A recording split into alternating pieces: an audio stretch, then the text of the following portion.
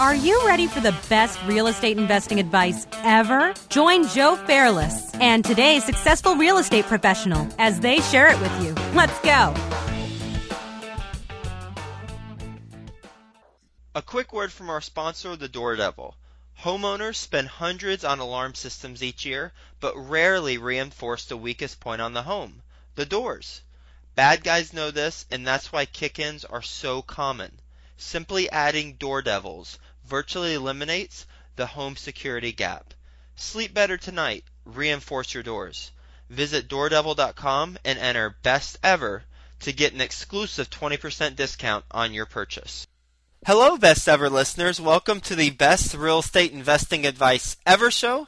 I'm Joe Fairless, and I'm here with today's guest, Al Williamson. Hi, Al. Hello, Joe. Welcome to the show, and I'm excited to have you, and I know the Best Ever listeners are going to get a lot out of this. A little bit about Al before he gets into his background in more detail. He is a professional civil engineer. He is an author. He's authored a book called Building Wealth with Inner City Rentals.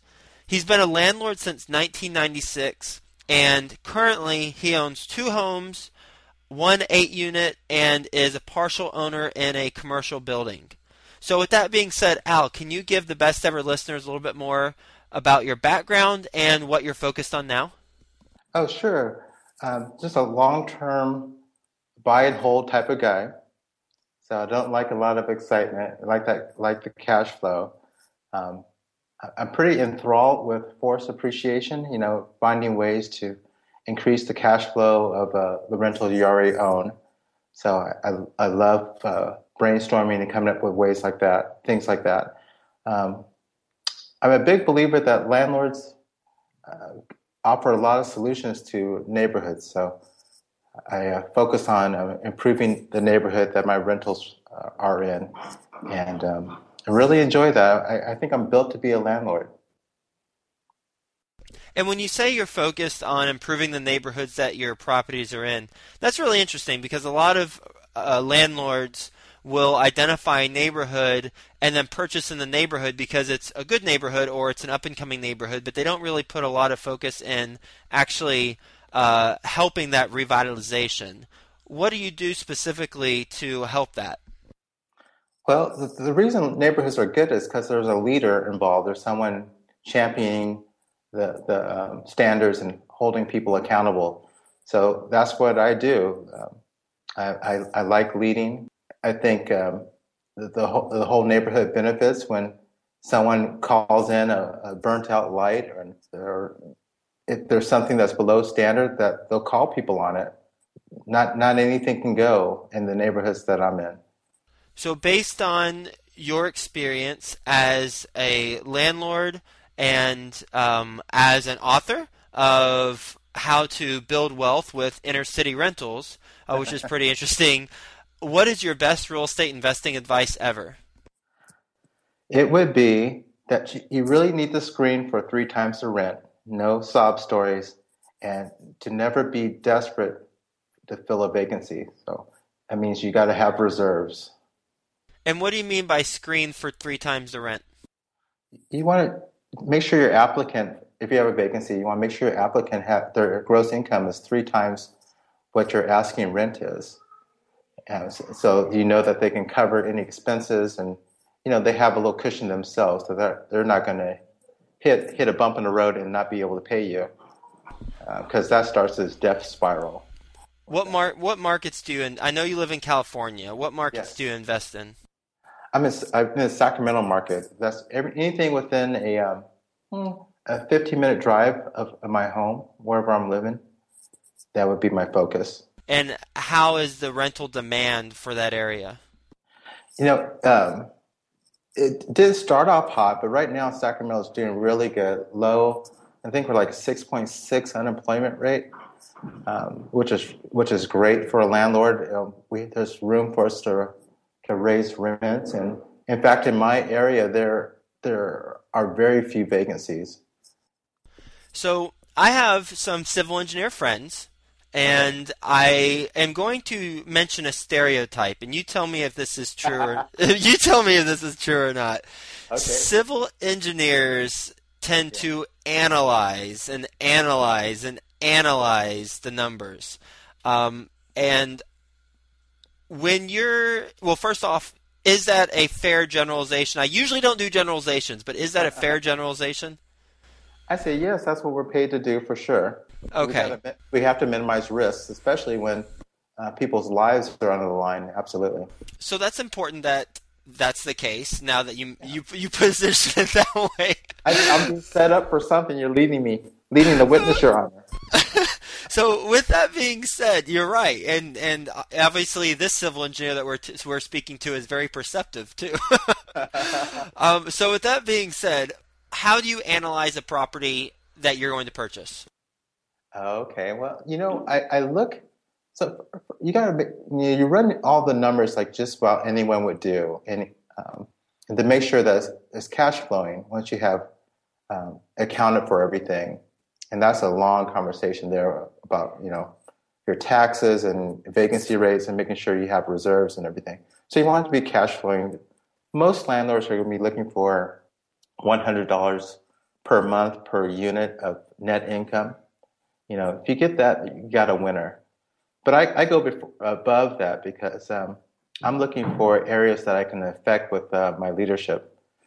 Because, once a neighborhood gets hot, that's when people are willing to pay a premium for. I'm sure there's a neighborhood around your house that is considered really nice, and people pay a little bit above market to get into that neighborhood. And the same thing goes for lower end neighborhoods. People will discount their prices because of the neighborhood's reputation. So I know I can, taking some easy steps, that I can improve the neighborhood and capture the equity just based on showing some leadership. This is really fascinating because you're saying that you can improve the neighborhood through certain steps, and we're going to get into these steps, and that will help the value of your property. I don't think anybody would disagree that an improved neighborhood helps the value of the property, but what I find fascinating is that you're saying you can force the improvement of the neighborhood through your XYZ tactics, and we'll talk about that, and that will increase the value. So what do you do specifically to improve a neighborhood that increases the value of the property? So, this stuff is painfully obvious to you, but I'm going to break it down for you. First, you got to make sure the neighborhood looks just like the Hilton. No trash on the ground, ever. And just holding that standard. I always propose or suggest that you're the biggest landlord in the area that you go into, just buying up something big or enough properties so that you have some influence or some juice, so people recognize you as a player. And then start insisting on some things to make the neighborhood better. No trash. Hey, let's get together and get a landscaper to mow these lawns. It's all, basically like an association. Help people lower their expenses, neighbors, so that all the lawns look good on the block. One thing that's super effective is just ordering a dumpster. There's usually, most cities will have a dump run once a year that allow you to put so many things out on the front for them to pick up. Does that happen in your neighborhood? Well, I live in the East Village in New York City, so it's a bit of an anomaly where I live. Okay. Well, one thing I do is I have there's mostly renters and no one's doing that. So I order a large 40-yard dumpster, have it placed in front of my apartment buildings, and put a sign on it telling people to throw their junk in it. So it's encouraging to everyone has junk in their house that they want to get rid of, something big that they want to get rid of that needs to go to the dump. So they throw it in there, and you don't get nearly anything in the alleyways or people trying to discard their things, because give them a legitimate way of meeting their needs. So, and it costs nothing. The city provides that for free. They pretty much owe that to the neighbors as part of paying their city sewer, water, and garbage bill. It just takes someone to initiate for that block. Okay, so you have good, and by you I mean us. So we have good intentions. We want to revitalize the neighborhood. Yes. Who do we go to start this process of saying, hey, everyone, I think it would be great if we had less trash on the ground. I think you all would agree. So we should have a dumpster day where there's a dumpster that the city provides and we all put our stuff in there. And also, I think, as I'm sure you all would agree, we should have the common area mowed more frequently so that it looks better. And we should plant some daisies on the side of the road because that looks better too. So who do you go to when you enter a new town to have that conversation? Well, the town I'm looking for an area that's designated as a revitalization area. So I don't want to start from scratch. It's too much effort to start momentum, get momentum from scratch, from a dead stop. So it needs to have at least something in place. So there's already a structure. There's political people that want to look good. There's police officers that have outreach officers right there. And then it's a process of building trust with the neighbors. And that means doing what you're going to say, also having connecting them to, solving some of the problems. I would start off with, if I was starting in a new neighborhood, I would start off with just ordering a dumpster from a large dumpster and putting it there and putting a sign there. I don't have to ask anybody for that. I'm encouraging people to participate, and they will, because there's a pent-up need that they have. And what happens is when they're, there's a lot to this. They're actually following an instruction that I've given them to meet their need, and they realize, and they're grateful for it. So that's a great way to build a relationship with neighbors that you may be meeting for the first time. Okay, so and that makes sense. So at this point, we've identified an area as an area of revitalization because it's designated that, correct? Correct. And it's real quick. How is it? Where do you find areas that are designated that? City website. Okay. Everyone should know the revitalization zones of their neighborhood. Absolutely. Okay, so you can find that on the city website. You have reached out to the contact person for the revitalization effort, and you've given some suggestions about what could be done. It's implemented. So now let's talk about dollars and cents. What have you found specifically with an example of a property that you've had that has increased in value from pre-revitalization efforts on your part to post? Well, I got two examples. I've gone through two revitalization successful ones. One was, the first one is a 3-unit building. This was back in '96. I bought in because I thought the neighborhood would have potential, but I didn't do anything. I just caught the wind of all the other things that were going on, and the property did really, really well. So that was the first one I thought was a lot of fun, and I thought, hey, I could probably do this more deliberately. So started off at 144, went to 500. No, 625. Sold at 625 because of revitalization. The next one is my apartment building. It's an 8-unit building. Rent started off at $375, and now I'm able to furnish because the neighborhood's better. More people consider, especially the medical center that's just up the street. They would never consider having people live in the neighborhood, but now that it's improved and to where it is, that $375 rent, which was cash flowing is now $900 per unit. That's great, and I mean clearly those are humongous jumps from buying it at $144,000, selling it at $625,000. If I heard that correctly, right? Yes. Now the Aplexes was bought it for $340,000. I bought my house for more than that, but it was a troubled neighborhood, though. What, the 8-plex that you have now?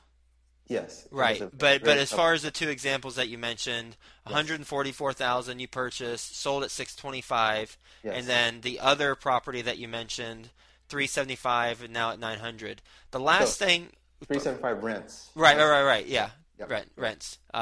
Good clarification though. So some of the best ever listeners might be thinking that is fantastic, but wouldn't that have already happened if you personally didn't do something? Because you mentioned for the 144 to 625 that you didn't really do anything. You just bought in the right area at the right time, it sounds like. That's exactly right. So if you are an investor and you buy in the area at the right time, then is it basically the same thing as what you're mentioning now? That is such a good question. I love that question. Well, here's two things. One is you can speed up what's going on, adding to that flywheel by participating, either sending money to the people who are the neighborhood groups that are giving you traction and helping you raise your rents. Just small donations help them every month, and also showing just a tiny bit of leadership for your block also speeds up the revitalization versus doing nothing and being passive and hoping that the good times keep rolling. The next thing is you want to be the epicenter. Once you're, like, say, a multifamily owner, you want to be the center of the good things happening. You don't want to be on the cusp of that. And if the people around you are doing nothing, it's really easy to outshine them. And it's just financially rewarding to do that, especially if things are improving anyway. You want to be on the leading edge of that financially, so that you can, you want to be in a position so you can sell into the strength. And when there's a bunch of hype around your neighborhood, when people realize that the neighborhood has changed and is better, and the pendulum starts over swinging. You follow what I'm saying? Absolutely. Yep. That's the time you want to be pointed out as an example of what's good about that neighborhood, and cashing in on that. That makes a lot of sense, and I find what you mentioned with your advice fascinating, because I've never heard anyone say that they actively attempt to influence the appreciation and the revitalization of a market once they purchase. Usually it's you buy a place and you make sure that you buy it the right area or the growing area, but usually people don't roll up their sleeve and get in there. And I imagine you're also in a unique position for most investors in that you live, as you said, within a very close proximity to your rentals. So that's probably another reason why investors might not do that, myself included, on an active basis. But I love that approach. You don't want to live too close to the neighborhood you're improving, because you're going to lose influence. Coming in as an outsider actually gives you more leverage because you're seen as a celebrity. And you can actually, the political people and the whole mechanism and has more respect for an outsider than they do for someone they have a lot of familiarity with. So it's more profitable to work on an area that you have some distance from. Are you ready for the best ever lightning round? I am, yes. Best ever book you've read? Cash Flow Quadrant. That really changed, or just the framework was just amazing to me. I loved it. Best ever personal growth experience and what you've learned from it? Being laid off in 1996. I learned I only want my salary, my W-2 income, to be 1/3 of my income for my family. Best ever success habit you practice? Blogging and saying crazy things on my blog and then having to back it up somehow. Best ever deal you've done? And you might have already mentioned it. Yes, it was my Aplex building, buying it when it was all tore down with a cloud of city codes on it and turning it around. Yeah. What's it worth right now, do you think? Ooh, there's nothing that's generating this type of cash flow I am in. The other people are selling theirs for in the 600s, but if you use that same cap, I'm well over that. But I would have to have my lease agreements in place for several years before my these higher lease agreements in place before an appraiser will give me credit for it. Best ever quote. I really like Philippe Petit's quote on it's impossible, that's for sure, so let's get working. Oh, I like that a lot too. I haven't heard that. It's very succinct, and I think I love the approach of thinking, you know what? Is it possible? Yeah, it's possible. Then all right, let's make it happen. That's how I personally approach my life and business. So I love that. Al, is there anything that we didn't talk about on today's call that you wanted to mention? Can I mention my upcoming book? Absolutely. Okay, I have an upcoming book on ideas to help owners of multifamily and single-family homes squeeze more money out of their asset without raising rents. And this will probably tie into the book. What's the best ever place to reach you? The Leading Landlord blog. That's my blog. You'll catch me leadinglandlord.com. All right. Well, thank you so much for taking the time and speaking about this very unique topic that I am confident I can interview 50 more guests and we won't come across this exact conversation again. So it's fascinating. And I think at the end of the day, if you're able to influence the revitalization of a neighborhood, why the heck not? If you're willing and able to do it, you're helping everybody involved, from the residents who are living there to the other community members within that county for tax purposes, because as the values go up, taxes increase, and everybody benefits, and obviously from an investor standpoint, because you're making more money off of the value of your property. So thank you so much for joining us, and we'll talk to you soon. All right. Thank you. Hey you, best ever listener. Do you want more? Then head to joefairless.com, where there are tons of free videos, templates, and content to help you get deals done. And if you want Joe to personally help you reach your goals, then go to the Work with Joe tab on joefairless.com and apply to, work with Joe.